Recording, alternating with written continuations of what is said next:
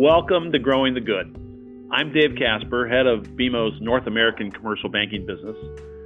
We're working with our customers to help them through this incredibly volatile time. They're stepping up in so many ways, helping to keep commerce moving and keep people safe. I have the pleasure of speaking with a number of CEOs running businesses in a variety of industries, hearing their personal stories about the challenges they're facing and some of the very innovative ways they've adapted and in some ways even thrived in these uncertain times.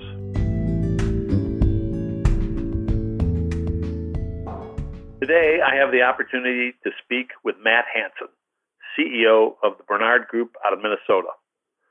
Welcome, Matt. Thanks for joining. Maybe we could start out with you just describing a little bit for our listeners about your business and your customer base. Sure. Thanks, Dave. Thanks for the opportunity. Our business began 20 years ago, and it started serving high-end brands and retailers with high-quality graphics that they demanded. It's grown into providing more complex visual merchandising solutions in the form of fixture fabrication and fixture and environment design. 10 years ago, we launched smartpress.com. And then more recently, we've also branched into other industries that have physical space in which brand needs to be managed. And that's brought us into healthcare and healthcare facilities. So the company works with a number of different retail brands. I'd be interested how the new services that you've kind of described already and how that's worked, particularly as it relates to your response to the COVID-19 crisis.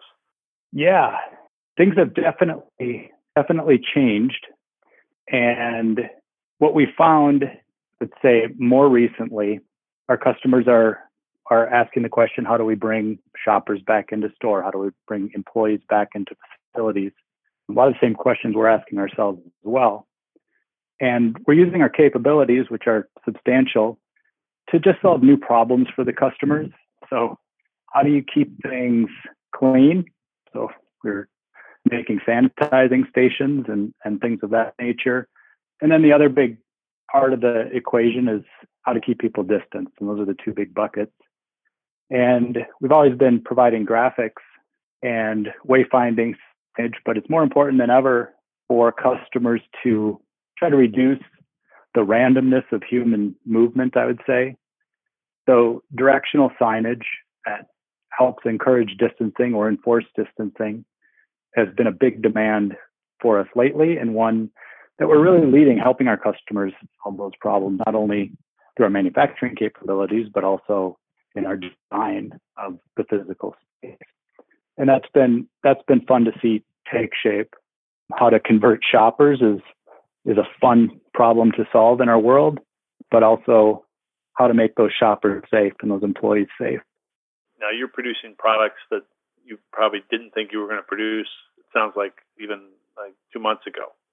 Yeah, we're based in Minnesota, so we could see the situation that was evolving rapidly on the coast and the crisis basically emerging, even though we weren't feeling it directly.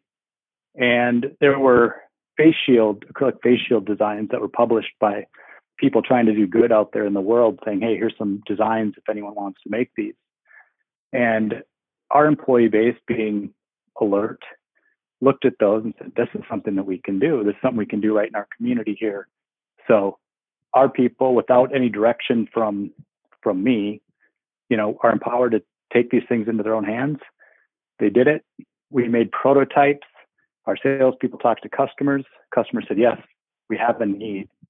And next thing you know, we're producing acrylic face shields for first responders and healthcare workers that didn't exist a week ago and now are being produced by the tens of thousands and making a difference. And it was really interesting to see essentially a product development life cycle go from start to end in about 2 weeks. Doing good and doing right, I think, is in the heart of the company. And that's because it's in the heart of the people. And when these initiatives are taken, sure, they're business initiatives, but everyone feels the meaning and the importance of these initiatives. to see the pride that the employees had in what they were doing was extremely satisfying. There's a new level of meaning to the work that we're doing. But I feel really good about what we have to bring into this new world as we see it unfolding and help to define it a little bit and help to make it safer. I feel like what you're doing and what others are doing is we have so many clients across North America that are figuring out very quickly how to survive, how to deal with the adversity, and what is so critical is how they're actually helping others survive this and either stay safe at home or stay safe as they get back into their regular life, which we will get back to at some point. So good luck to you, and thank you. Thanks to all the employees for not waiting for the CEO to tell them what to do. Yep. That is a special characteristic. I appreciate the time, Dave. Matt, thanks so much for taking the time today and sharing all the great work that the Bernard Group is doing to help keep people safe during these very challenging times. We appreciate it. Stay safe. Thanks again.